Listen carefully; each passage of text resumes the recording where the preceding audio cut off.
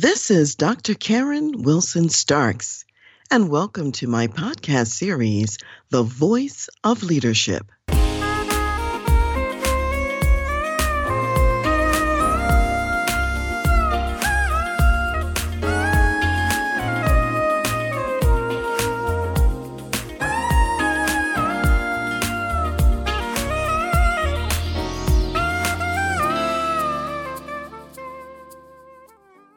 Today we're talking about Simone Biles, an American gymnast and quite a competitor and winner. And we're talking about her courageous leadership under pressure. So I want to just mention just a few things about her credits. There's so many, I couldn't possibly name them all, but she's been an outstanding gymnast for many, many years. She's now 24 years old. She was originally born in Columbus, Ohio, and her mother, Shannon Biles, has a total of 4 children. Unfortunately, her mother was unable to care for any of the 4 children. So Simone then was in foster care for a number of years, and then ultimately she was adopted by her maternal grandfather, Ron Biles, and his second wife, Nellie Cayetano Biles. And both she and her younger sister were raised by her maternal grandfather, and her 2 older siblings were raised by the grandfather's sister, Harriet. And so they were adopted, and then they were raised in the grandparents' family. Now, in her case, she has 7 Olympic medals. She has been in a number of championships, both world championships and Olympic championships, so that she has a total of 32 medals through all of those situations. She's 5 times been the world all-around champion, 7 times been the U.S. all-around champion, and as far as world medals, she has the most, which is 25, and she also has the most world golds, which is 19. And at the most recently concluded Tokyo Olympics, she won bronze for the balance beam, and she also won silver as a team with the U.S. When she was about 6 years old, that was the time when she first tried out or even knew about or experimented with gymnastics. She was on a daycare field trip, and she was so good at it that those who were watching her, they encouraged her to actually continue in the sport. So she went on to Bannon's gymnastics school, and then she went from there at about 8 years old to be coached by Amy Borman. And by the time she was 14, she was then beginning her elite career as a gymnast. Fast forward a few years, we find that after the Olympics in 2016, she wrote a book called Courage to Soar, A Body in Motion, A Life in Balance. And it became a #1 New York Times bestseller. I think the title of that book is really very relevant for what I'm going to talk about today in reference to Simone Biles and why I refer to her leadership as courageous. One of the things she said in her book is she was talking about the fact that she was inspired by the love and encouragement of other people to reach her dreams. And it's her desire that many other people also reach their dreams. And so in one sense, I would say she's paying it forward to encourage and also to inspire other people.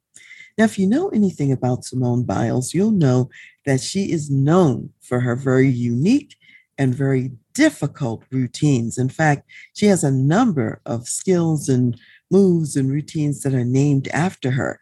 And some of her routines are so difficult, they have to put a warning label. Don't try this at home, even if you're a professional. And in fact, she had lost some points on some of her routines because though she executed them perfectly and flawlessly, they didn't want to encourage other people less skilled to even attempt these very difficult feats that she was participating in. In the Olympics and Tokyo, she reached a point where she realized that she was not at her best and that she really needed to pull out of the Olympics and out of the competition, even though she was right there in the middle of it and had qualified for everything pertaining to it. And what I want you to know is that she's used to paying attention to her mind and her body. The reason why was pulling out of the Tokyo Olympics is because of a condition that's called the twisties. People who are in gymnastics understand what the twisties are, they know what it's about. And for those of us who are not in that sport, what I'll say is that it's a phenomenon that happens when you lose awareness of where you are, where your body is in space as you're doing a difficult routine and as you're twisting. And one way of thinking about it is that normally the mind directs the body in what it is to do. When you have the twisties, the mind gets disconnected from the body. And the body may do some things that the mind doesn't want it to do. Maybe you're planning to do a double turn and twist in the air, and your body does a triple twist. Maybe you know you're supposed to land on your feet. When you have the twisties, you lose orientation and you don't even know how you're going to land. And you could possibly land on your head. You could land in a way that causes great harm and danger to yourself. It is a very serious and dangerous condition. And she's had it before. And normally, not so much during the Olympics, but when you have this condition, you really need to kind of sit things out until it resolves. And you don't know when it's going to resolve. It might be a few days. She might have it for 2 weeks. It varies from person to person, circumstance to circumstance. I don't think they completely know all the reasons why people get the twisties, although it's been identified more as a mental health issue. But keep in mind, there is a strong mind body connection. So you really can't divorce the mind from the body, they go together. When you notice that they're operating independent of each other and they're separated, there's really not much you can do about it in that moment and in that time, except for give yourself a break and a chance to recover. And then when you recover and the mind and the body are reconnected, then it is safe to go ahead and do your gymnastics routines again. One of the things they do say about the twisties is that they believe that it is triggered by a significant amount of stress. And of course, the Olympics is very stressful, but Simone Biles, this is not her first Olympics. She's been to the Olympics before. Whether it was that, some other things, a combination of issues, we don't know. We do know that in her past history, aside from the early years I mentioned, going and being in foster homes and so on, and finally being adopted by her grandfather, she does have attention deficit hyperactivity disorder, and she has to take medication for that. So that's one of the physical things that she also deals with in her life. And she was one of quite a large group of US gymnasts who was also sexually abused by the physician, the team physician, Larry Nassar. So, of course, that is a stress as well in her life. And she's been very outspoken about that and the impact that it has on her life and also the lives of other gymnasts as well. So we don't know what these current triggers are, what could have been making all this happen, but all of that was certainly in her history and her background. And she also had in the remote background, the other issues I mentioned, family-wise and so on. Later, while in the Tokyo Olympics, it also came out that her aunt died while she was there. So it was really a tough period of time, a really difficult period of time for Simone Biles to go through. Now, she, again, as I mentioned before, is used to paying attention to her body and her mind and the connection. And so one time when she was in Doha, Qatar at a world championship, she had these pains in her stomach. And so she went to the hospital there because she feared perhaps that she might be having appendicitis. They diagnosed her as having a kidney stone. It wasn't appendicitis. And since it wasn't appendicitis, she returned back to the championship and she went forward and she got team gold. She had the highest scores of anyone in the vault, the uneven bars, the floor exercise. She excelled. So, one of the things I want to say about Simone Biles is that some people have unfairly called her a quitter. Simone Biles is not a quitter at all. She's an elite athlete who's dedicated to her craft, and she used wisdom in her leadership decisions in Tokyo. And so, what I want to share with you are some of the things that I've identified that I think make her a courageous leader. So, number one, going into the Tokyo Olympics, she was one of the older gymnasts. So, she knew that she was a mentor to the younger girls, and she's also a role model to them. She had helped them to prepare for this moment and to be ready to win at the Olympics. Knowing then herself, when she had this bout and episode of the twisties, she realized that she might jeopardize these young ladies' opportunity to win a medal at the Olympics. Because when you have the twisties, your body's not really fully in your control. And therefore, she may have made errors and done things that could have jeopardized their team's success for sure, which would have jeopardized these young ladies' opportunities at the Olympics in Tokyo. So that's number one. She knew she's a mentor, and they're watching her to see how she's making decisions and what she's paying attention to as well. Secondly, and this wasn't really second, but she also made a decision for her own safety. I think this is huge. So many people would say, oh, well, you should just suck it up and drive on. No, when you have a very serious health condition, whether it's physical, whether it's mental, or both, you really need to listen to your body and do what's necessary. And she understood the dangers of proceeding in this condition. There have been other gymnasts who suffered concussions, other gymnasts who suffered paralysis as a result of falling on their head, breaking their neck, and so on and so forth. So this is quite dangerous. And she said, you know what? A medal is not worth more than my health, not worth more than my life. So she was actually prioritizing the right things, prioritizing her own health and safety, prioritizing also the opportunity for her teammates to be successful, knowing that she was compromised, even though she hadn't planned on being compromised. In fact, she came into Tokyo feeling that she was in tip-top shape, body in great condition, not expecting that the mind and the body would disconnect from one another.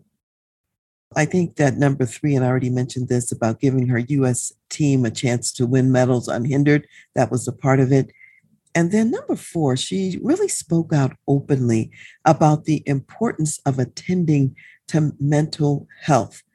And as I said before, whether it's mental health or whether it's physical health, it's important to pay attention. And a lot of times people minimize the impact of mental health and they think, oh, you can just push through mental health. Mental health issues are serious as well. And she was making that message loud and clear.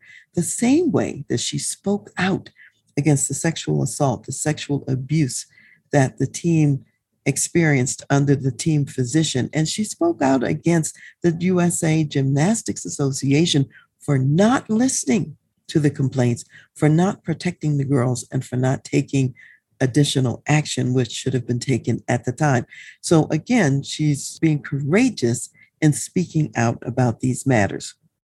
Now, even though she stepped out of competing in these events at the Olympics, she did not check out of the Olympics at all. So the next things I just want to share with you are some of the things she did to show that she was still committed to the process and committed to her team. So each day she checked in to check her own status and to see, how am I doing? Am I able to even return, to the competition? And she still had the twisty. She actually went to a local Tokyo gym where when you fall, it's a cushioned area, so there's no way you can really hurt yourself, to practice and to see where she was. So she was dedicated in doing that and checking out her situation every day. So that would be number five. Number six, she also saw the team psychologist a couple of times during that week to make sure that she would be cleared to return back to the competition. Really important. A lot of people don't always do this. With number 7, she remained on site, as I've said, even after she withdrew from the competition because she's a leader of her team and she was there to cheer on her teammates. She's a true consummate team player and professional.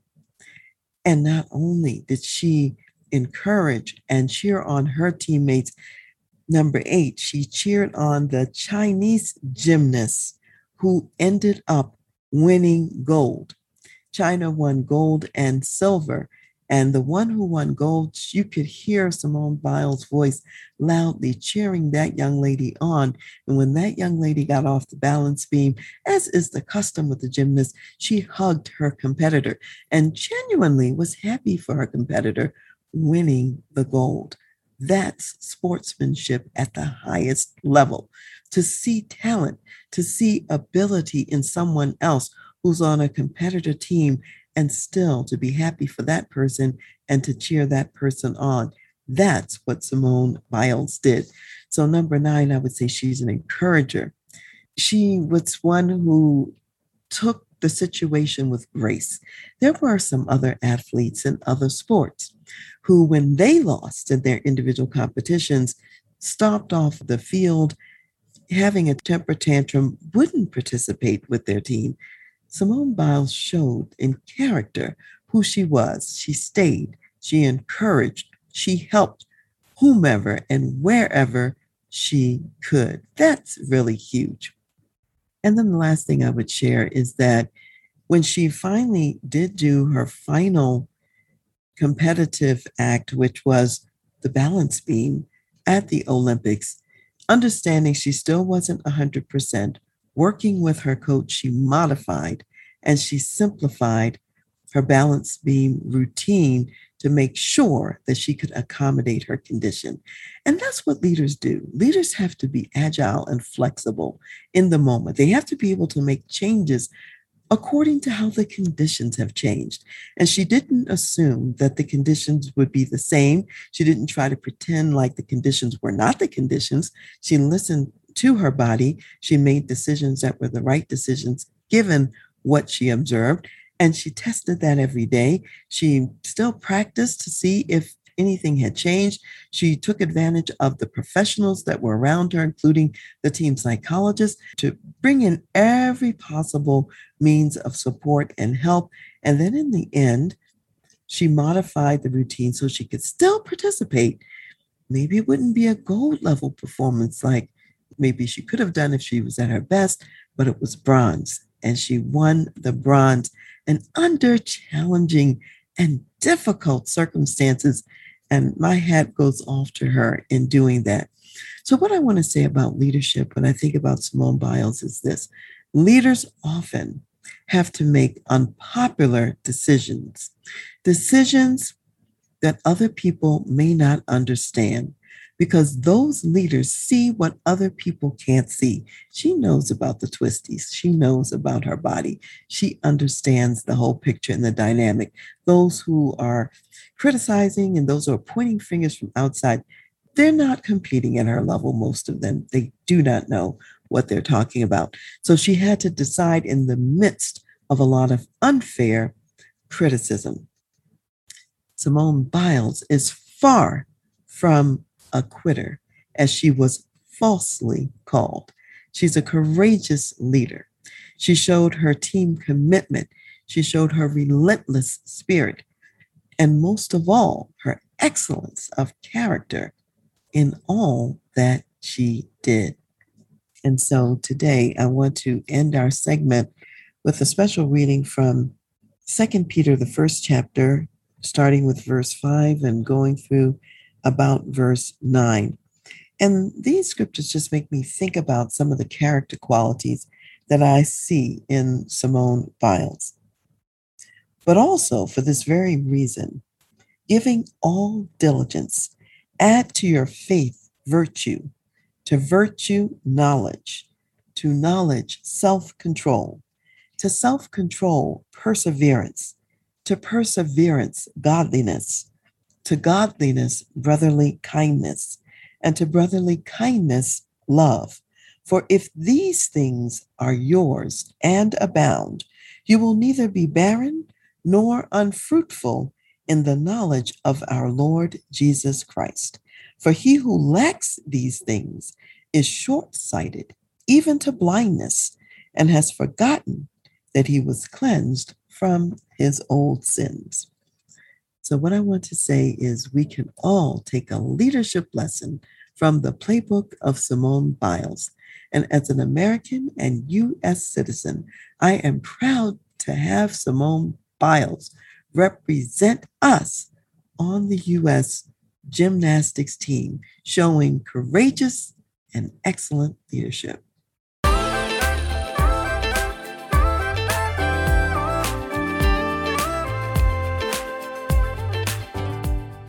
You've been listening to The Voice of Leadership with me, Dr. Karen Wilson Starks. And I want to give a special thanks to jazz saxophonist Ron McMillan for granting us permission to use his gifted music on our show. Thanks for listening, and remember to go to my website, transleadership.com, for more strategies, insights, and leadership resources.